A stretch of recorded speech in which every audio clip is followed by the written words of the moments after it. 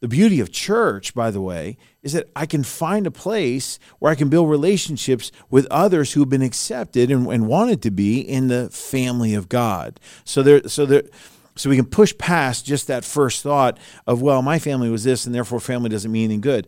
I think we have to do a revolution of terms, if you will, and that is we can realize that the family of God is a deep, meaningful, beautiful, purposeful opportunity to be together with other like-minded people.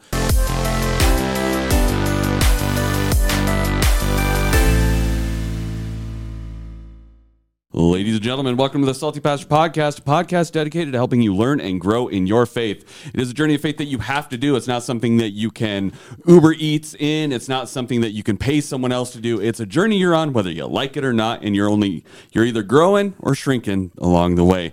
And we want to help you grow along the way. We are the Salty Pastor Podcast, also known as the Salty Pastor Faith Gym, for you to work out your spiritual works. My name is Jesse Mayer. I'll be your host, but we cannot do the Salty Pastor Podcast without a salty pastor. And we have someone different today, Pastor Harvey Friesen. Yeah, hey, I'm going to be salty a little bit as well right here before Christmas. So glad to join you again, Jesse. Absolutely. We love having you on every time. And we are in the middle of our series, Coming Home for Christmas. We're celebrating the birth of our Messiah and all that entails. And we are wanting to have you on because you're preaching this week, and we want to talk about what you're talking about. So what are we talking about today? Well, so we're going to look at Luke chapter 2. We're going to dive right into that Bible story of the coming of the Christ and him being born. And we're going to read that through the week, not through the week, on the weekend, and we're going to look into that story about how Jesus was announced to the world and how he was actually brought to our world, lived in a home, right? I mean, God gave him a family, and that amazing thing is that God's story is a family story to begin with, right? Is that he brought a child into the world, his son into the world, into a family. So we're going to talk about coming home, and we're going to talk about what it means to actually come home, and not just on this home, but also the eternal home, and that is having a relationship with God and what God's big invitation is for us. Well, and I love this idea of family and home around Christmas time, because we do see so many people going home, at least physically for the most part, or inviting people to their home to share in Christmas, whether they are believers or not. It's just sort of this set tradition of a lot of Americans, at least, of you bring people over, you celebrate the holiday, and it's usually with family. And so this idea of coming home is really built into us around this season, but we're not talking about you just physically going home to see mom and dealing with, catching up with all that stuff. Instead, it's a celebration of going home to our spiritual father, right? And being part of his family. Well, and one of the things we do a lot of times, you guys, is we mistake means to an end, right? We mistake the means with the end. The whole notion of coming home, it's not about just being in a located place. I mean, you can be in a zip code no matter where you are. Excuse me. But what the real issue is who are you coming home to? You're coming home to be in relationship. Now, a lot of us have pain associated with our relationships. So relationships, because the truth of it is, there are probably people that want to come home, they just don't want you to be there, right? And that's called going to a hotel and enjoying yourself in Cabo for the weekend, which a lot of people will do over Christmas. But this idea of coming home, here's the real big idea. Jesus came not just to show up, but he came to be an invitation to come home to God, to be saved, to come to salvation. So So we got to understand, just like I said, means an end. It's not about just coming home. It's you're coming home to be with someone. And the notion of Jesus coming into the world is he came into the world to help us to be in relationship with the Father in heaven. So there's a very important reason why he showed up. I mean, I'll give you an illustration. So this tomorrow night, I texted my daughter this morning, and I said, hey, one more sleep, which is what we used to use when they were kids, about like when mom was going to come home or when dad was coming back or when something was going to happen. So one more sleep, and Micah and Weston are flying in. They're coming in from Omaha, and they're going to spend some of the holidays with us, and then they're going to spend Christmas Day with Weston's parents up in Yakima. So the joy of having them is really about being together, not so much having home, but home is where the good things happen. So the idea is having Micah and Weston home, and we're excited for that. Well, and I think it's interesting, too, because sometimes, at least for me personally, like my dad will invite me to come home to visit him, and sometimes that's a scary thought. Like, I don't know what to expect when I go home because, we have complicated relationships with family members and relationships just in general. And so sometimes not knowing what's going to happen can be really scary. Which is a very important part. And there are two little things that you actually touch on here. One of them is that we have to learn to disassociate our normative what happened in this world to us in what was called family and what the family of God is. The family of God was intended to be the place where we are loved, known, accepted, celebrated, appreciated, and respected. That's what it was. And so one of the most beautiful things that happens is I came from a pretty tough home growing up. One of the most beautiful things that ever happened in my life is I got adopted, John chapter 1, verse 12, into the family of God because I'm invited to become one of God's children in that process. So the notion, the beauty of church, by the way, is that I can find a place where I can build relationships with others who have been accepted and wanted to be in the family of God. So we can push past just that first thought of, well, my family was this, and therefore family doesn't mean anything good. I think we have to do a revolution of terms, if you will, and that is we can realize that the family of God is a deep, meaningful, beautiful, purposeful opportunity to be together with other like-minded people. So that's an important thing when we start talking about coming home, because you're right. I think sometimes people do flinch at the idea of coming home and say, I don't really want to go home. Right. Yeah. So let's dive into the verses and kind of dig into Luke chapter 2, right? Yeah. Let me read. So I'd like to read some of them for you here. So we study out of the NIV here this weekend. And there were shepherds, Luke chapter 2, verse 8, starting with verse 8. And there were shepherds living out in the fields nearby, keeping watch over their flocks at night. So the interesting thing is I think Emma's Bible study or devotional yesterday morning was the notion of, is that God met blue-collar workers. God went to just normal people like us and said, hey, I'm going to introduce myself to you and come to you in your normal life. An angel of the Lord appeared to them, and the glory of the Lord shone around them, and they were terrified. And it's a very interesting thing is that the start of most relationships is terrifying. Absolutely. And so here God sends his son into the world, and it's not lost on me that the first people to connect with him are terrified. Like, who's showing up? One of the things I'll talk about a little bit this weekend. So when I was in middle school, there was a girl I loved. I thought she was amazing. And her name was Jackie Reinschmidt. And I remember our little 3-digit code in Clinton, Oklahoma was 323. And then you had the 4 digits after that, right? And you probably grew up in a small town where people would tell you their phone number. They just give you 4 digits, right? Yep. So I remember looking in the phone book, looking up Jackie, finding out what her dad's name was, looking up their phone number and dialing 323 and then the next 3 digits and then hanging up. And then 3 digits and hanging up. And 3 digits plus 3 digits and hanging up. And I think that is kind of, to play on words, we get hung up, we get terrified when we start really thinking about what God wants to have a relationship with me, which is why I think that it's so beautiful, because God sent a broker. He sent Christ, his son, into the world to broker the relationship with us. When you're buying a first house, one of the most beautiful, helpful things is when you have a helpful broker that wants to help you make this a better transaction than you would do it all on your own. Right. Christ comes into our lives, takes away the terrified nature of meeting up with the face of the living God. These guys met the angels and they were terrified, but the angel said to them, do not be afraid. And this is the beginning of relationships, okay? Most of us start out relationships scared to death. Do not be afraid. I bring you good news that will cause great joy for all the people. That's an important line. We a lot of times run over this little story. We hear Linus saying it, in the Peanuts thing, and the Charlie Brown Christmas. But I bring you good news that will cause great joy for all the people. This is an important piece because God is now announcing that he's keeping his promises. Listen to this one. Today in the town of David, a Savior has been born for you. He is the Messiah, the Lord. This is really powerful and important because he announces where he'll be born, when he'll be born, and that what he will be. He'll be the Messiah. And then he uses a word at the end of that, the Lord, which is a very powerful phrase, and that is God in the flesh. God himself is coming. So he's the Savior and he's the leader. This will be a sign to you. You will find a baby wrapped in cloths lying in a manger. Suddenly a great company of the heavenly host appeared with the angel, praising God and saying, What was he saying? Praising God. Well, let's finish with the praising God part. Here's what's amazing. Once they announced the coming of the birth of Christ, that angel was accompanied, and all of a sudden they saw the full glory of God.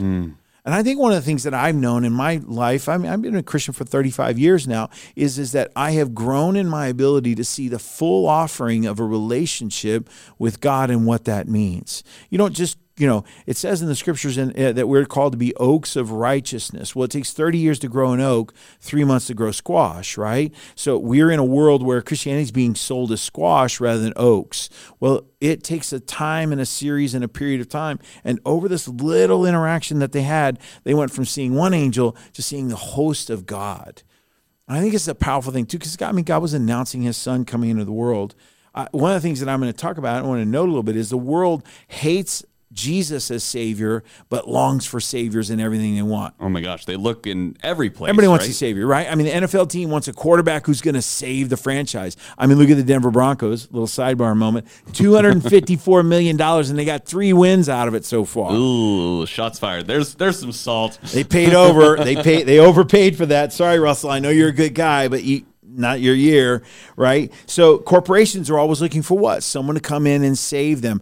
Governments are always looking for what? Someone to come in and be the savior. It says in the text in Revelation that the world will get to be such a perplexed place that they'll invite the Antichrist to come in to be their savior because he's offering what? What does the Antichrist offer in the end times? I know I'm putting you on the spot. You don't have to answer, but I'll tell you what it is. It's peace.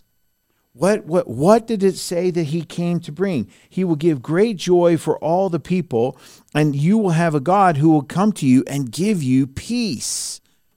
Savior, right? So this is something we're going to talk about a little bit. I think our main idea here that we're going to talk about over the weekend is that God sent his son into the world to invite you into a real and meaningful relationship. In other words, he's like the broker that shows up at your house and says, hey, do you want to sell your home? He comes into our world. He doesn't just wait. Now, he's not pushy like a broker sometimes can be. No offense to all you realtors out there. A little salty again. But what he says is, I want to invite you into a relationship. And then God puts himself on the line. God actually predicts the coming of the Savior. If we have a minute, I'd like to read some prophecies for you. Please do.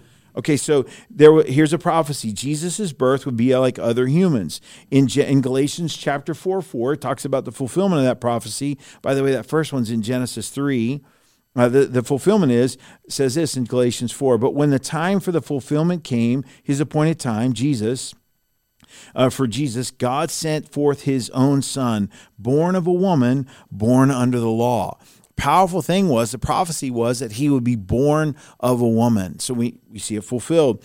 It says that he would have a physical descendancy from the tribe of Judah. It says in Genesis 49:10, and to him shall be the obedience of his people. The scepter shall not depart from Judah, nor a lawgiver between his feet until Shiloh come. The prophecy, and I know it sounds obscure, but God was keeping his word. Luke chapter 3, it says he was born there in Judah. It said that he would have a birthright to the throne of David. That was one of the prophecies. That prophecy was fulfilled in Luke chapter 1, verse 31 and 32. These are very important things because we don't just have a Savior who shows up and says, I am a Savior. We have a Savior who actually fulfills the prophecies of God. He would be born through a virgin in Bethlehem, that he would be God in the flesh, that the Messiah would lead to mass murder. This is one that people go, wait, that's a prophecy? Listen to this prophecy. A voice was heard in Ramah. What you have to understand something is that in the West Bank, you have the town now of Ramallah, right? So root word, Ramah, right? Lamentation and bitter weeping, Rachel weeping for her children. She refuses to be comforted because her children are no more. They are not.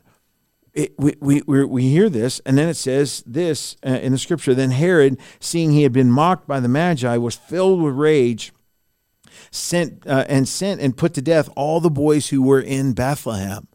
So you think about this for a second, you go, wow, that's a prophecy that was fulfilled. Here's another one, is that the Son, the Messiah, would come out of Egypt.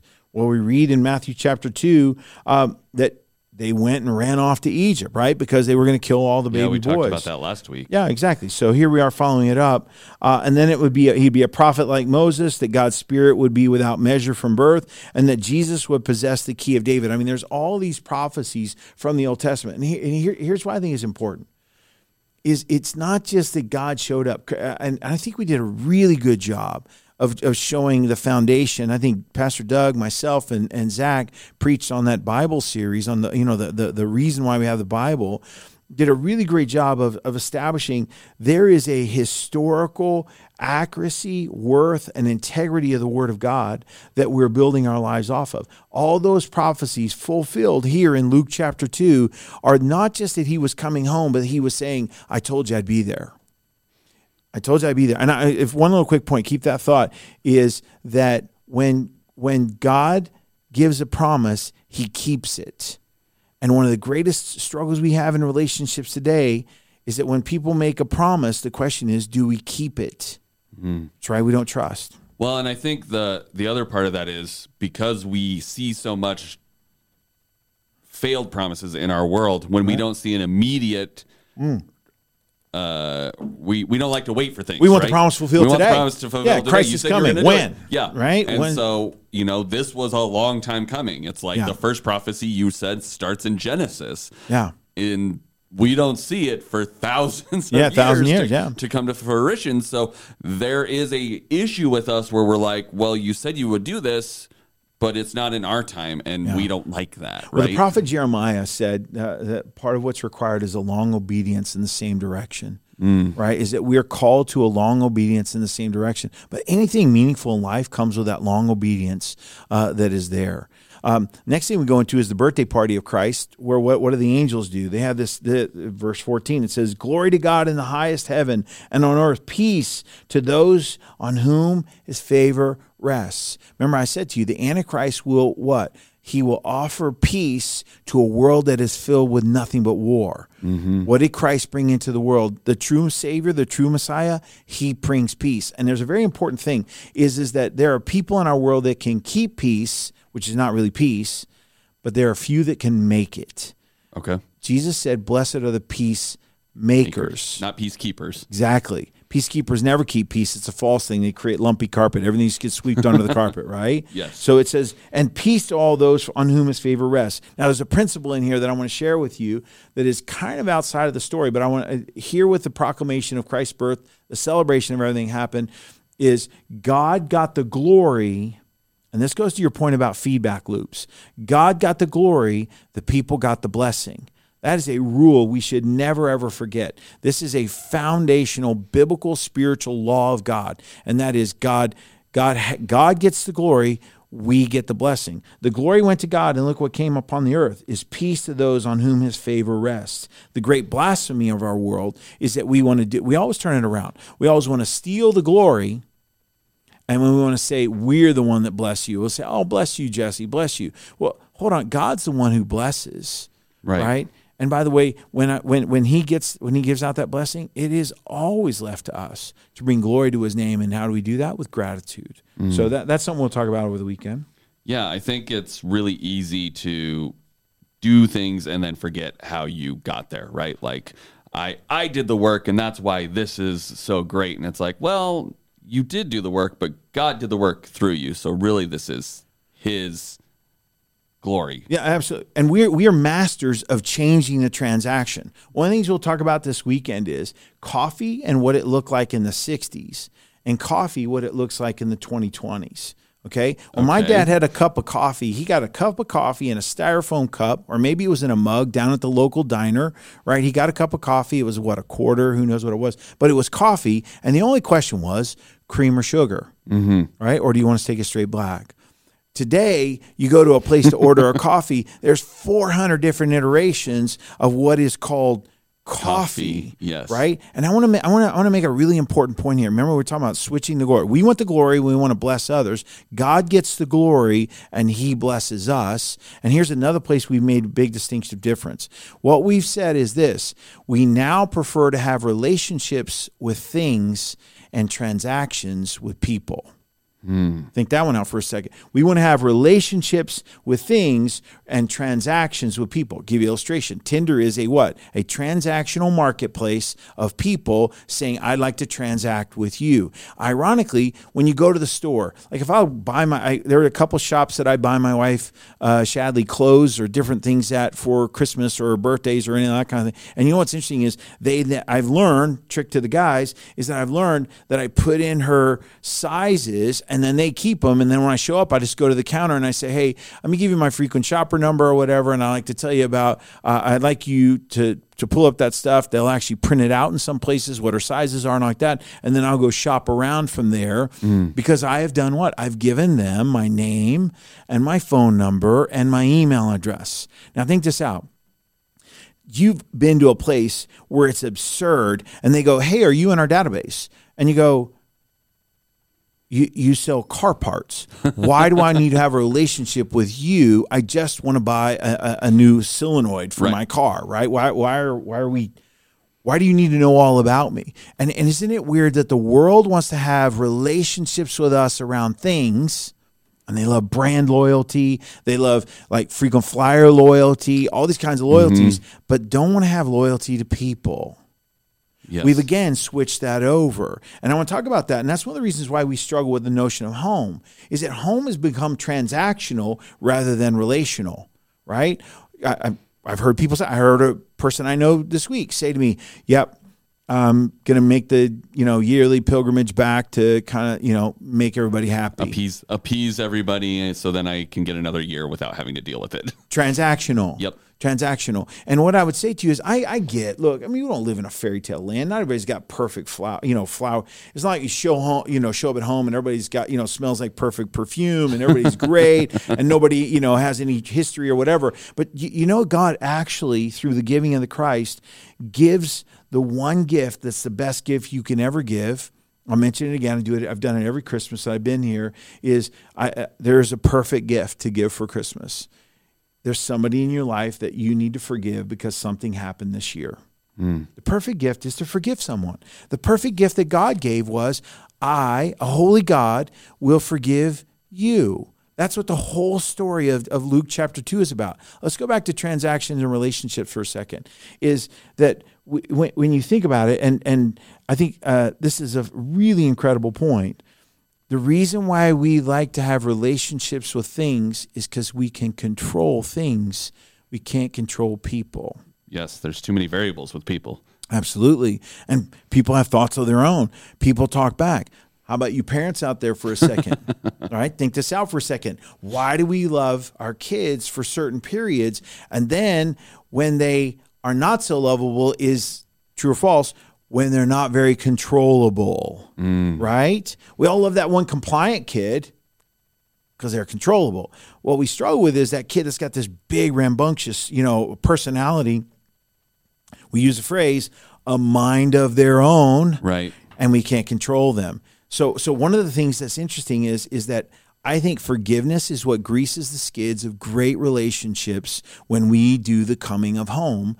And where do you learn forgiveness? You learn in church. And by the way, Christianity has on offer one thing that no other religion, and I hate to call Christianity a religion, I think it's more of a faith, is that Christianity offers redemption, not just forgiveness. Forgiveness is offered in all the different religious systems of the world, right? Okay, You can be forgiven, 4 goats, 3 of these, 2 of that, and you're on your way.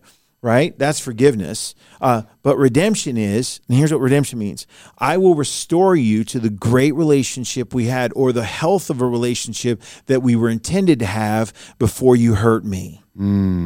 That's called redemption. And what I'll do is I won't keep record. I won't keep an account. I mean, go into 1 Corinthians chapter 13, right? Love doesn't keep an account of all things that were wrong. Love hopes all things, believes all things, trusts all things, right? Love never fails. What is he saying is that we don't keep that record that the world keeps. So we'll talk about this more over the weekend, is that we do not want to have a transactional relationship with others, and we want to have a transactional relationship with stuff. We want to have a real relationship with people. Right. And coming home to Christ means that we have a relationship with God through Jesus Christ the Lord who saves. Absolutely. Well, I know you had wanted to hit a few more verses. Do you want to knock those out before we run out of time? Yeah, sure. I mean, I think there's a couple. Revelation chapter 3, verse 20. Think about this, is that Jesus says, behold, I stand at the door and knock, and anyone who lets me in, I will come in and have a meal with them, right? There's this really great dating service thing that goes on in the big cities, mostly on the coast, and it's called It's Just Lunch. And there's a play on the words with that. And that is, it's just lunch. And hey, I don't mean anything more from that, but I'd like to get to know you. And the only commitment is it's just lunch, right? But on top of that is that there's a powerful story or a powerful thing to that. Eating a meal with a person is an intensely intimate thing to do. Yes. Right? Now think about this too, is that you go from it's just lunch. A lot of times we'll go out on a date with somebody and we'll go out for a meal. Right? And then if we feel more comfortable, we might invite them in for a meal. Christ in Revelation 3:20 says, I stand at the door and knock. I will come in and eat with you. And now there's a very important thing to this story, right? Is that if we want to impress somebody, we take them to a power spot for a lunch, right? If we want to control the environment, we invite someone to our house for lunch. Right. Jesus offers the different one. He says this, I'm at your door. I'll knock on your life, and I will come in and I will eat with you. And notice this. He has no idea what you have in your cupboard, and he's not going to judge you, and he's not going to say, oh, you didn't pick up the house. I mean, we do this all with our lives. Here's a great mistake we make with coming home to God. Once I get my crud together, I'll come home. The prodigal son is a powerful story because he realized, I don't have it all together. But it was sure better to be with the Father than it was to just be here slopping with the pigs. Yes. That's a big, big piece of this story. So we have this invitation from God to say, hey, I have a way for you to come home, and it's my son Jesus. Yep. And we see this playing out he goes to these shepherds and says, hey, you're the Messiah that I promised in all these different prophecies has come. I'm announcing it. He's here. We're ready to go. One angel, whole host of glory. Yes. Then what happens? Then what happens is that Christ comes in and he's born into the world. And we'll read those verses here over the weekend. I like to tease it a little bit. We'll do application tomorrow, right? Okay. But we'll read more of those stories. But then what the powerful part of it is this, is that there's the naming of the Christ. On the 8th day, the last verse is this, is that it says in verse 20, the shepherds returned glorifying and praising God for all the things they had seen and heard, which was just as they had been told. They knew what was coming, and they came rejoicing because they went, it happened. It finally happened. I mean, think about that idea when someone you really like actually asks you out, or some job you're trying to get, they call you and offer it to you. There's some great thing that happens in your life, and you go, I was waiting, and it happened. And then after that, there's the powerful verse 21, on the 8th day, when it came time to circumcise the child, he was named Jesus. They named him. Acts chapter 4, verse 12, Jesse says a very important phrase. It says this, salvation is found in no one else, for there's no other name under heaven given to mankind by which we must be saved. We try to save ourselves. That's being saved by Harvey. Harvey is his own Messiah. We try to be saved by some guru. That's called following the Bhagavad Gita or the Bhagwan Sri Rajneesh or all those kinds of people. We try to be saved by being in a part of neo-tribalism. My favorite team, they're winning, and by the way, they're going to go to the Super Bowl. We try to be saved by him and have the perfect gift, and Christmas is going to be perfect, and it's all kind of things like that. And what I would say to you is all the things we try to make into saviors will always sell us short because they're not named Jesus. The greatest gift that we can ever get is that we receive the forgiveness of God, which was given to us, and the forgiveness of God that we can give to others. So we're going to talk about that. And then it's going to come down to one question, because, by the way, when you open that door and you let him in, the real question you ask then in your heart is, can I trust him? Can I trust him? And the powerful thing is he says, you don't have to trust me necessarily, but what you have to be willing to do is trust my Father who has sent me. That's a powerful story. I love this one line in the Count of Monte Cristo. The guy is there and he's in prison, and there's a priest that's been falsely imprisoned, and he's there as well. And they build a relationship through the wall, and they do those kinds of things. And he comes up to the priest at the final of this crescendo moment, and he says, "You can quit father, pastor, priest, you can quit. I've given up on God. And he says, that's okay, my son. He hasn't given up on you. That's the story of coming home. God is not has not given up on us. And that's why it's so powerful, because you can't earn your redemption. You can't do it. You can just receive the gift. And that gift was Jesus announced by an angel to some shepherds, and then filled with a bunch of other angels who said, glory to God. And that's the right response. We're going to talk about that this weekend. Absolutely. Well, thank you, Pastor, so much for taking us through some of these verses and giving us a little bit of a sneak preview of this weekend. And then make sure you guys tune in to Thursday, where we're going to be doing some application with Pastor Harv and talking more about how these apply. Yes, on Thursday. So fantastic. Thank you guys so much for joining us, and we'll see you on Thursday here on the Salty Pastor Podcast.